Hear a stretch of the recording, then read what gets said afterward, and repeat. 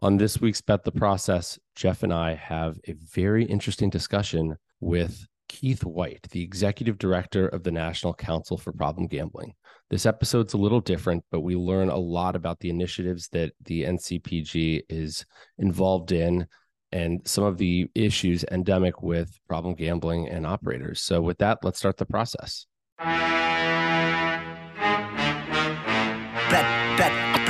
Bet the process.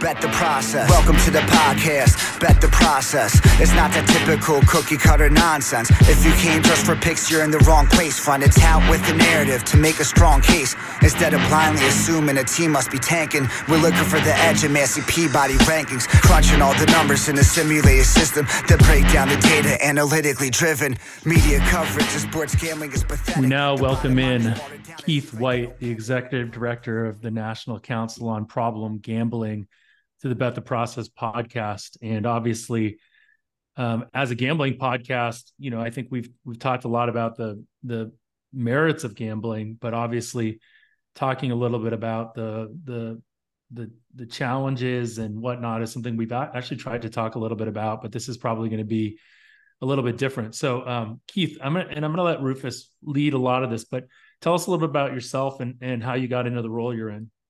Yeah, thanks, Jeff, and thanks, Rufus, for having me on here. It's awesome. Yeah, this is going to be fun. So I have been the executive director of the National Council on Problem Gambling since 1998. So this is my, I think, 25th year, if my math is right. Prior to that, I was director of research for the American Gaming Association from 95 to 98. So I've been doing gambling policy, almost 30 years now. I kicked around in DC a little bit before that, blah, blah, blah. Folks don't care about that as much. But the TLDR on the National Council on Problem Gambling is that we were founded in 1972.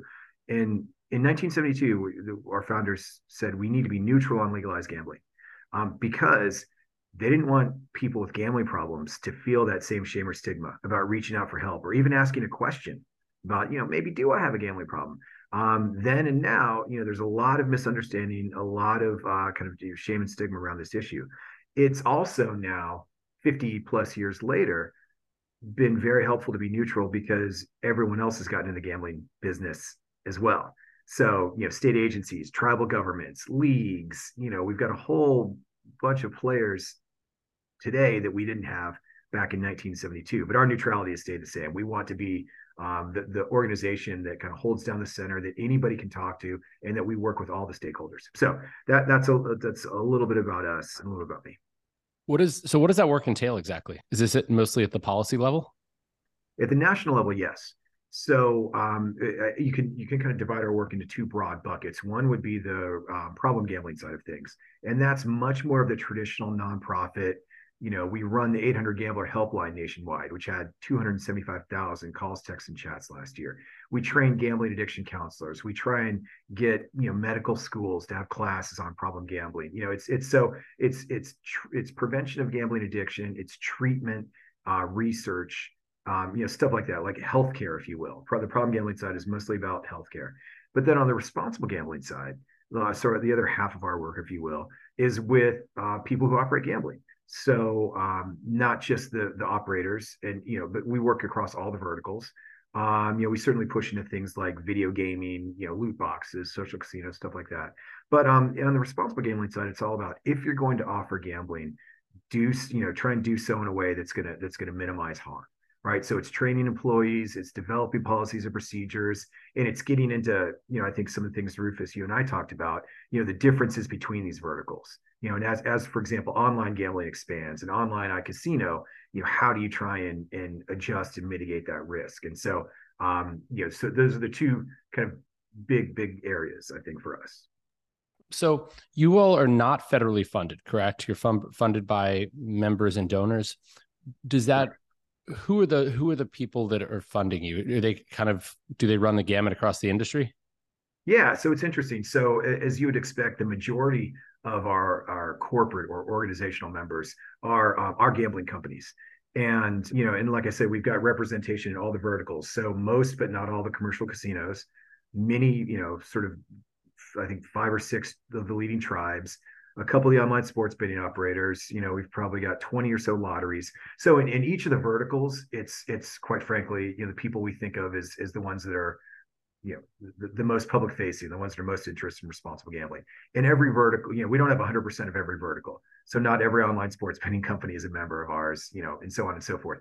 There are non-gaming members. So we've got gaming regulatory agencies. We've got tribal and state government. We have treatment centers, the leagues, so I think many of your listeners would kind of consider the leagues as part of the gambling industry now. And I think they're in the middle of it, but we have all the major leagues except NHL, who are members of the National Council. So it's not just gambling operators, and even within that, it's a broad basket, but it's it's other organizations too. So I understand the desire to be neutral, but I think the biggest issue in all of this is just the misaligned incentives between operators and your mission, right? And reducing harm from problem gambling. And just because operators like VIP hosts, people like that, they're supposed to drive players to give action, and which has negative expectation. And the best players for the casino are going to be the problem gamblers. They're going to be the people that have the most money and lose the most money. So how do we get around that? Yeah. Well, and you're absolutely right. The incentives on an individual level are often misaligned, no question. It's at the broader level where I think there's a little bit more alignment than people think. So while an individual host's job may be to maximize revenue, at a corporate level, at a policy level, they do have to balance that with minimizing harm, because while there's a profit imperative, this is also a licensed and regulated industry. And what we've seen in jurisdictions around the world is if the industry doesn't take responsible gambling at least a little bit seriously, that license can be revoked. That the taxes can go up, that they have less freedom to operate, less freedom to expand. So I mean, just in the moment we're in, I would say that there's a lot more interest right now in responsible gambling than we've ever had before, because of course many of the operators want to get into iCasino. Many Americans knew someone who bet sports, right? So going into online sports betting, I don't think was a big leap, because almost everybody knew someone who placed a bet on the NCAA tournament, blah blah blah. Most people don't know someone who plays online roulette. That the participation is a lot lower. And so I think one of the reasons that's driving the industry to work with us, and it's driving, it gives us the opportunity to work with the industry, is that to continue to expand, they have to be seen doing something serious on responsible gambling. So, I would say, so there's an ethical imperative and there's an economic imperative as well. Because if those social costs get too high, there will be there'll be a backlash. It's going to happen. It's hard in the U.S. because we're pretty laissez-faire about it, but we've seen the crackdown on gambling in the U.K., the prohibition of credit cards, the ban on advertising, the stake reduction in machines cost operators in the U.K. about £700 million. So that's 700 million reasons why operators in the U.K. take responsible gambling really seriously now. But they've made a lot of money first. Yeah, no, I think there's no question. There's a ton of harm, and that the incentives are misaligned, and the industry has always been relatively predatory. Only recently are they doing responsible gambling. In some cases, it's still absolutely lip service. I mean, we're very pragmatic about that.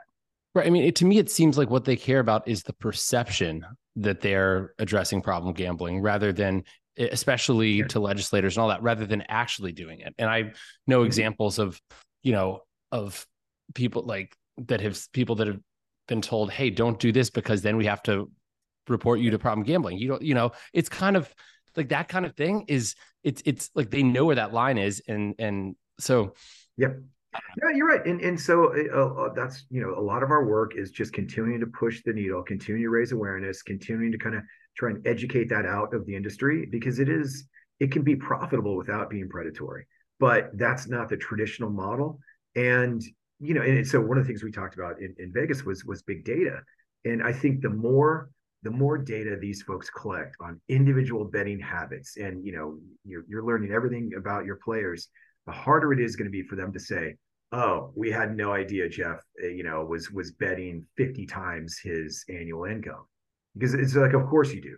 You've got all this data right here. And so, information is power, but that data, I think, there's responsibility there, if not liability, for really, really abusing your customers. And so and those are levers we're really actively pushing on. The more they know, the more obligation they may have to spot some of those really egregious markers.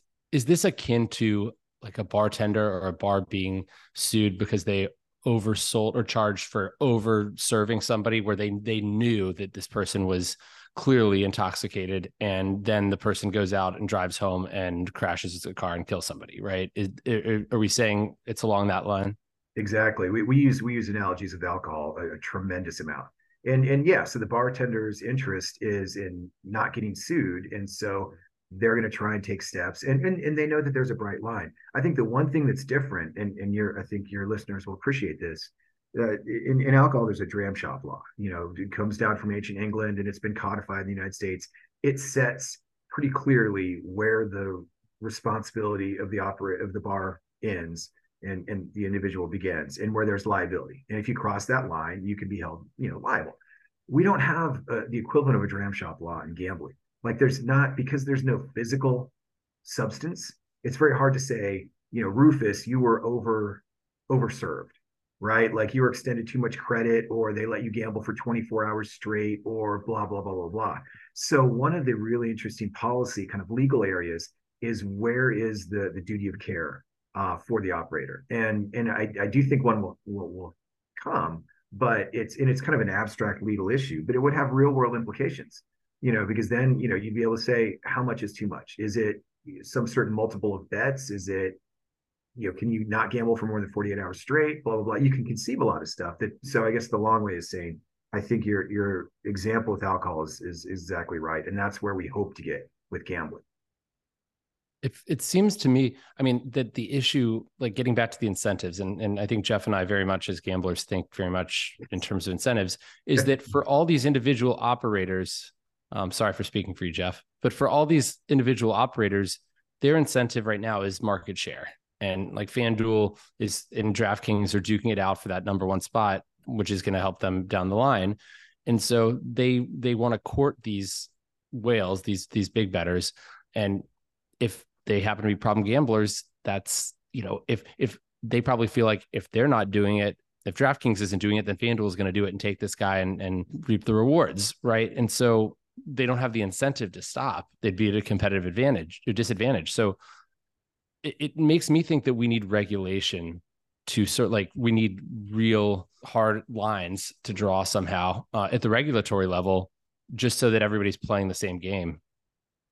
I absolutely agree with you. And that's why, we would be foolish to only rely on the goodwill of the operators. So we spend a lot of our time, as you mentioned, on the policy, on the advocacy side, working with both legislators and regulators. So the legislators, we want to get as much and as strict responsible gambling standards into the bills as possible, that end of it.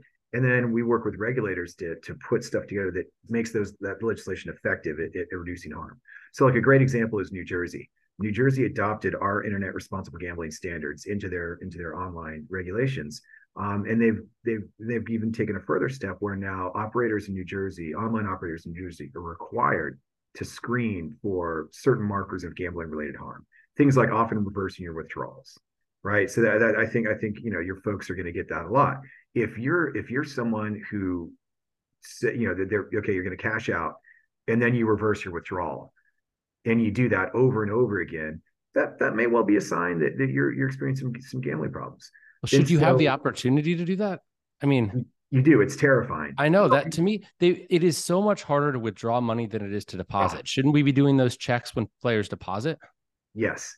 Yeah. And so we think deposit limits are a feature of like our internet responsible gambling standards. And just to be clear, the industry is no angel. Many of the operators in New Jersey were fined because they were making not just withdrawals administratively hard.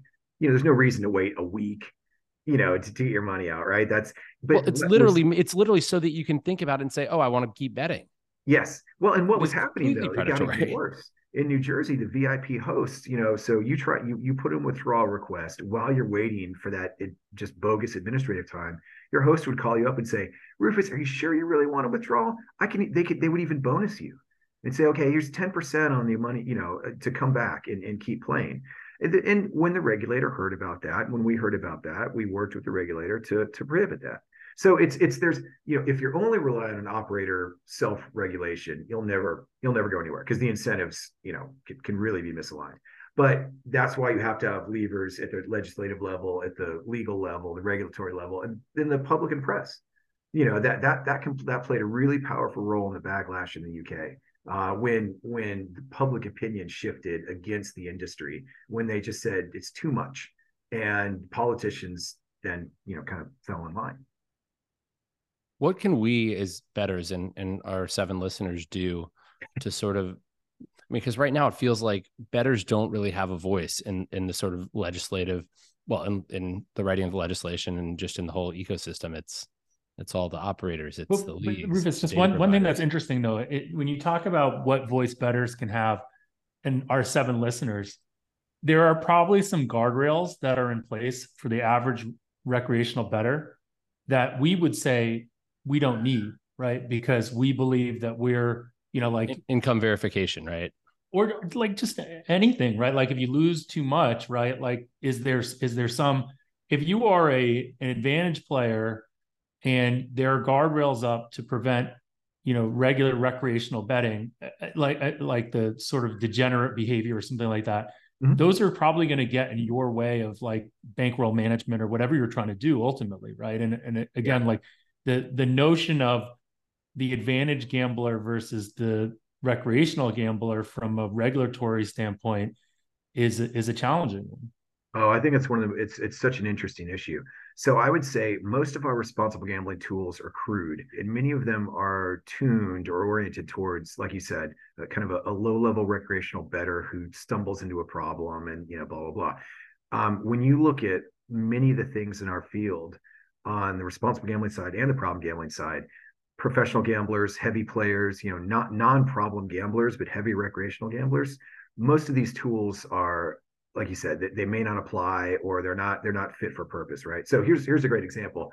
I have this discussion with poker players all the time, and probably a lot of pro sports bettors too. If you just took a standard gambling addiction screen and they ask you things like, are you often preoccupied about your gambling? Do you often bet till your last dollar's gone? If you're playing in a freeze out tournament, of course you bet till your last dollar's gone. Right. If this is your full-time life, you're thinking about it every day.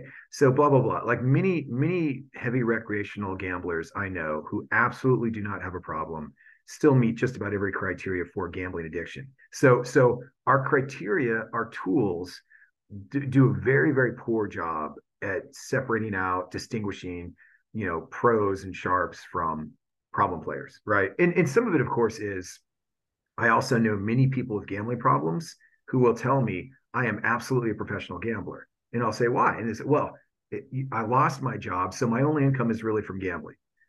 I do think about this 24 hours a day, and it's not just they have bad bankroll management. It's that many of them have a serious mental health disorder. But so from both sides, there are pro players who act in ways that show them on a screen as absolutely gambling addiction, and they absolutely do not have it. And then there are people with gambling problems who will tell you that they're a pro gambler, that they're just temporarily down on their, they had 15 bad beats in a row and they didn't mean to lose their house, but they're going to buy another one next week because they're going to win. So I guess the point, Jeff, is yes, on the problem gambling screens, on the RG tools, because we talk about things like, setting a limit on the amount of time you spend betting. Well, for you guys, that's probably laughable because you may well bet, throughout the day, but you're in control. And so what I tell people, and it's a fascinating thing to have, especially over drinks with folks, because I know a lot of professional gamblers. I think the crystal nub that I've come to in the last 30 years is it's mostly why you're gambling. Like if you're gambling because it's a profession, because you're good at it, because you don't have any leakage, because it's just a job, that's probably incredibly low risk. If you're gambling because you're pissed off or you got divorced or you have to make rent this week, like that, to me, you can look at the different outcomes, different categories, different criteria, but for me it's motivation. And again, motivation is tough. I mean, if you're being honest with yourself and you're representing your motivation kind of truthfully, that's probably what helps distinguish you and your 7 listeners from people that are have severe problems and aren't in control. So And it's I not think always that about control.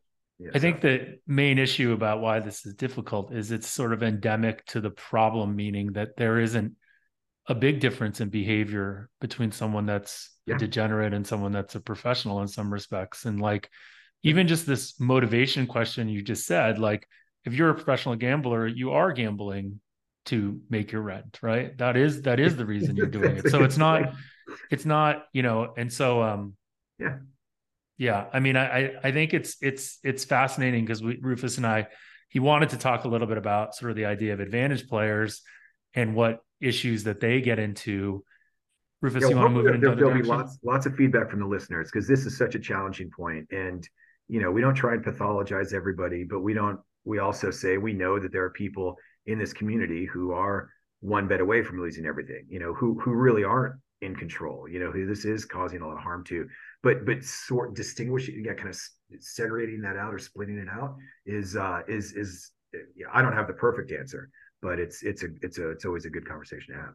So wait, can we take that? Like, I know you've made the analogy to alcohol and substance abuse before. So there's people that suffer from alcoholism, and then there are people that are maybe heavy drinkers that, or people that, occasionally will, if they had a rough day or something, maybe drink a little more than they should and things like that. There's this whole spectrum though, right? And so what does that look like for gambling, problem gambling? Because It I know looks very there's similar. there's a few percent that are compulsive gamblers. Is that right? And then, Yeah. Yeah. So in the general public, you'd break it down. In the United States, you'd say roughly 2% of adults meet criteria for gambling addiction in a given year. But of course, we know not everybody gambles. So when you look at, have you gambled in the past year, which is a wide gate, that's roughly 85% of adults, about 5%.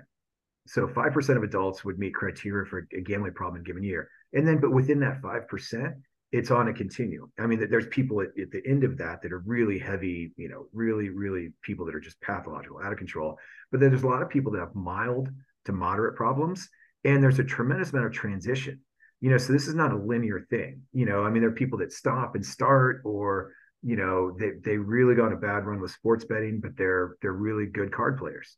And then there's all sorts of things that sort of influence their life. Their wife is going to leave them unless they stop, and so they do. But maybe that's permanent, maybe it's not. So there's a lot of transition in that 5% of people going from mild to severe, back down to mild. Sometimes they go all the way. Sometimes they transition out. And we know that treatment works, so people can get help. It's a good question. And then within that 5%, so you look at some of the different verticals, and this is something that Rufus and I talked a lot about.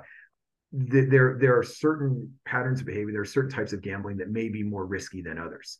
And then that also, so you look at the biopsychosocial model. What is it in your nature? What is it in your dopamine system, if you will, your family history that may make you more or less at risk? And then what is it about your psychology? Again, that kind of motivation, why you're gambling, what you're doing in the rest of your life, if you're in a good relationship or you're not, and then there's the sociology of who you're gambling with, where, blah, blah, blah. And all those factors are mutable. So it's a really complex, fascinating, but complex set of risk factors. But the good news is, the end of the day, is the vast majority of people who gamble will never develop a problem.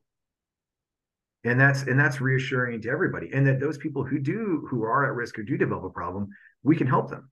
We can help you at any stage where you are on that journey, from just maybe thinking that sports betting might not be your thing, to having lost the house and be standing on the edge of the parking garage, when you call 800 gambler, because that's, and we take those calls somewhat frequently. I'm at the end of my rope, and I need help. So it's never too late, though. That's the other message. I spent some time on the problem gambling subreddit today in preparation for this, and saw a lot. Like, it's quite disturbing.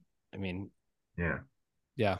it can be. And that's one of the great things about social norms. That's one of the great things about being on this podcast. So people can understand it, it's okay to talk about. We don't talk about gambling often openly. And it was one of the fascinating things about the blackjack ball. I mean, it's many sharps, many pros have had to live sort of pseudonyms and underground, and and but it's only, I think, when we can all talk about it, have an open and honest conversation, that you can create understanding, destigmatize things, and help everyone, kind of try and make more informed decisions around their gambling across the lifespan. It's interesting. For example, let's say professional poker players. I know a good number of those who are awful sports bettors and kind of degenerate sports bettors, I'll be honest. Because I think that the two don't necessarily go well together. To be a successful poker player, you need to be confident and really trust your intuition and your essentially your gut. And that does not really work in sports betting, right? But I think, but yet there's people that like win money playing poker, throw a lot of it away. Like, where would those, clearly they're very good at playing poker, and so they're making it their livelihood. But where are there professional gamblers that you would say actually have gambling problems? Yeah. In fact, I know folks that have limited themselves severely or excluded themselves from particular verticals because they can't walk past the craps table without giving it all back. They're stone cold poker players. So it was funny. When we built our first internet responsible gambling standards in 2012, some friends at PokerStars were advising us, and we said, okay, if you're going to exclude yourself from gambling, you should just exclude yourself from the whole site, because gambling is gambling is gambling. And the PokerStars folks said, oh, that's dumb. What you need to do is give people the flexibility to make informed choices, because there might, well, as you say, might be, well, a stone cold poker player can't walk past the sports book without giving it all back. And that creates a thing. So we're not, we don't want to not penalize people, but we don't want to be over prohibitive. So a lot of our models on responsible gambling are about informed choice and sort of flexibility. The user should select what they want to exclude themselves from, how long. And we don't say that if you exclude yourself from poker, you also have to exclude yourself from, sports. So yes, it definitely happens. That is where some of the analogies to alcohol break down, because, if you're an alcoholic, it's not just you're addicted to wine, but you can have a gin and tonic and you're good. It's that alcohol is probably going to affect you the same way. You may socialize a little differently when you're drinking a martini versus a Bud Light. But with gambling, it's not true. We know some people who can't gamble, period. It doesn't matter what vertical, they're in trouble. But there's more than a few that only have problems with certain games. I personally self-excluded from vodka for many years, happily. Yeah, I had a bad tequila experience that I think many of us did. We did 10 years without tequila.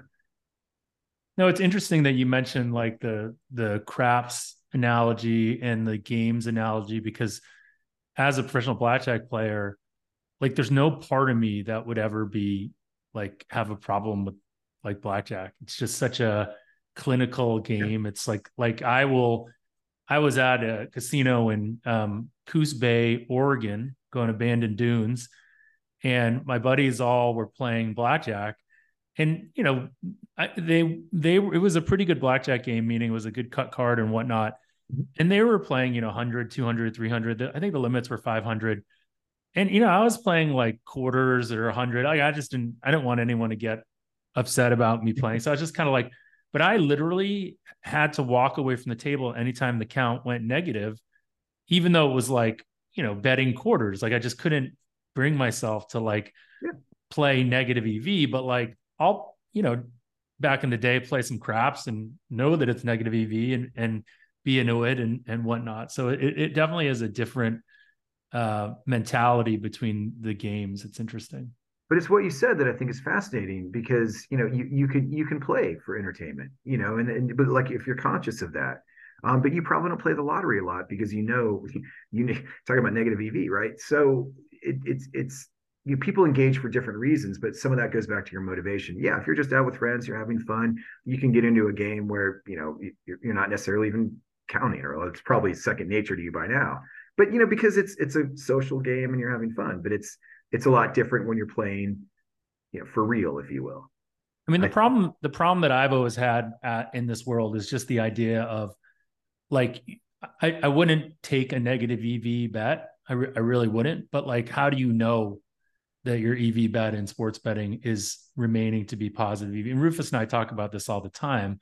And this is like, and I was on John Reeder's podcast and talked about like the search for positive EV and like that constant search. That in itself is a bit of an addiction to try to feel like you can find the positive EV and keeping searching for that and keeping believing that you have that positive EV.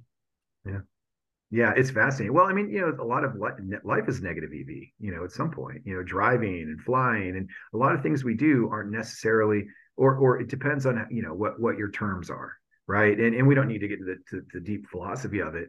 But yeah, if you're thinking rationally about gambling, clearly it's better than if you're not. And if you're playing with your head, it's almost always better than playing with your heart. But we know people that play with their head that still get into trouble because you can't necessarily control for your heredity. You can't really control for the way your dopamine reacts, or you can't control for other external factors.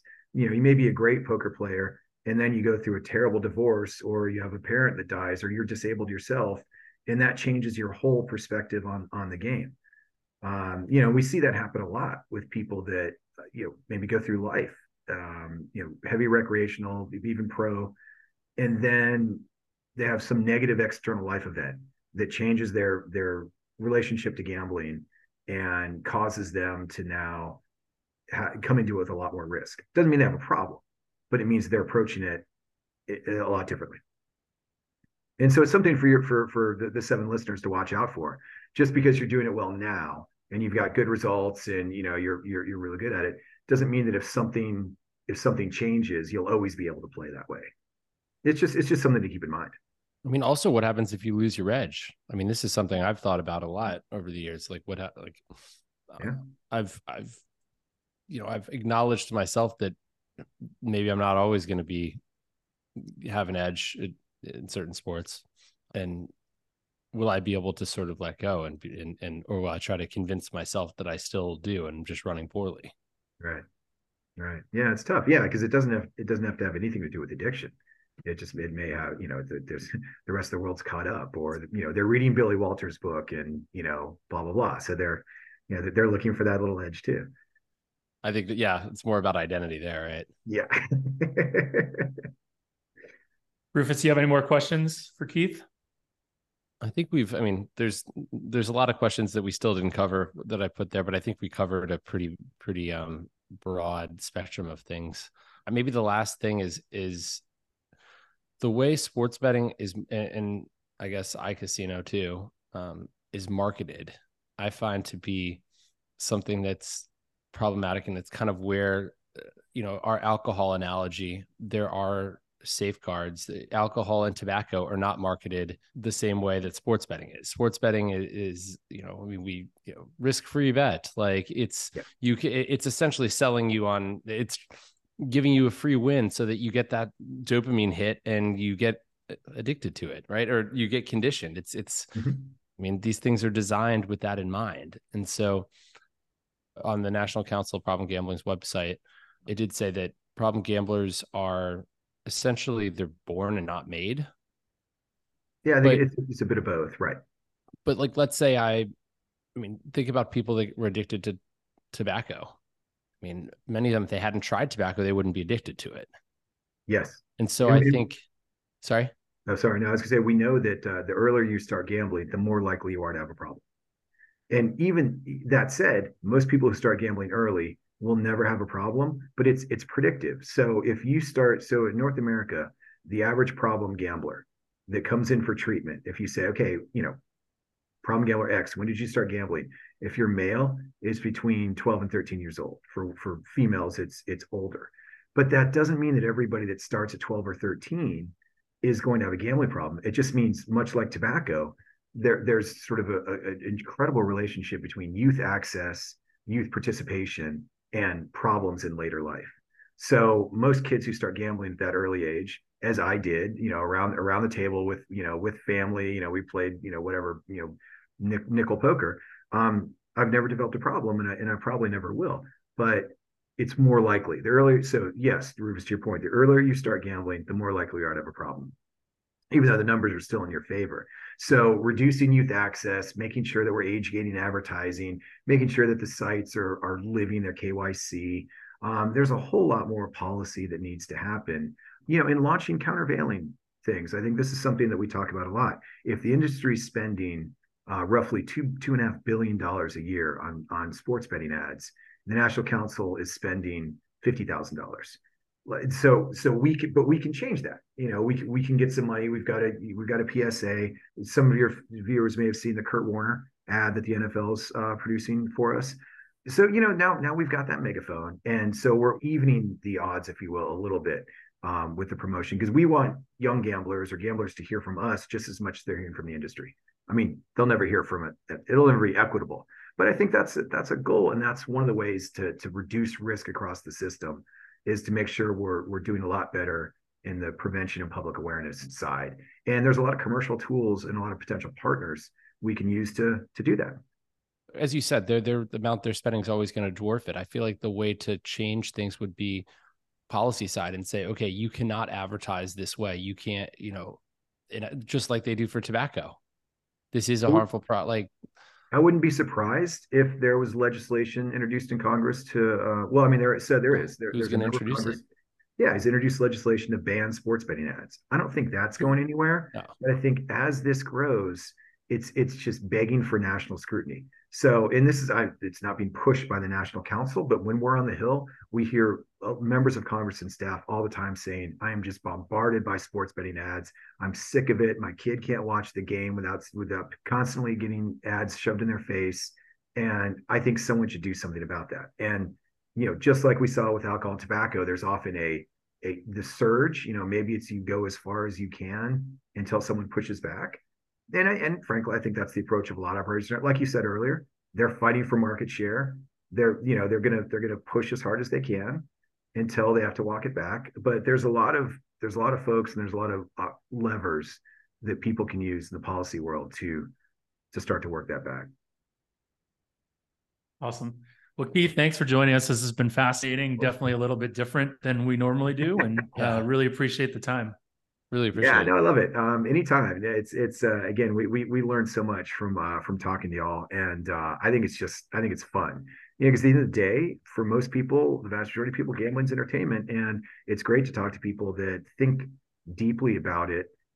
Like you do, like Advantage players do, and it's a fascinating perspective on this. All too often, from the National Council's perspective, we're only focusing on the 2 to 3%, and that's a pretty grim group. But it's nice to talk to not just the other 97%, but the folks that are at that extreme edge of actually doing it and doing it well. Awesome. Thank you, Keith. All right. Thanks, guys. Crunching all the numbers in a simulated system that break down the data, analytically driven. Media coverage of sports gambling is pathetic. The bottom line is watered down. It seems like they don't get it. Puppet teaser, but the engine's running off unleaded. None of it's organic. It all sounds synthetic. That's why I fucks with Jeff Ma and his dog Rufus. No locks of the year. They just tell you what their truth is. Maybe make your pockets fatter as the bookies get thinner. Give the information, turn the losing betters into winners. Yeah. Sperm Harm, reppin' Rutgers, Jeff Ma, Rufus Peabody, crunching all the numbers, Massey Peabody rankings, we're looking for the edge, analytically driven, crunching all the numbers.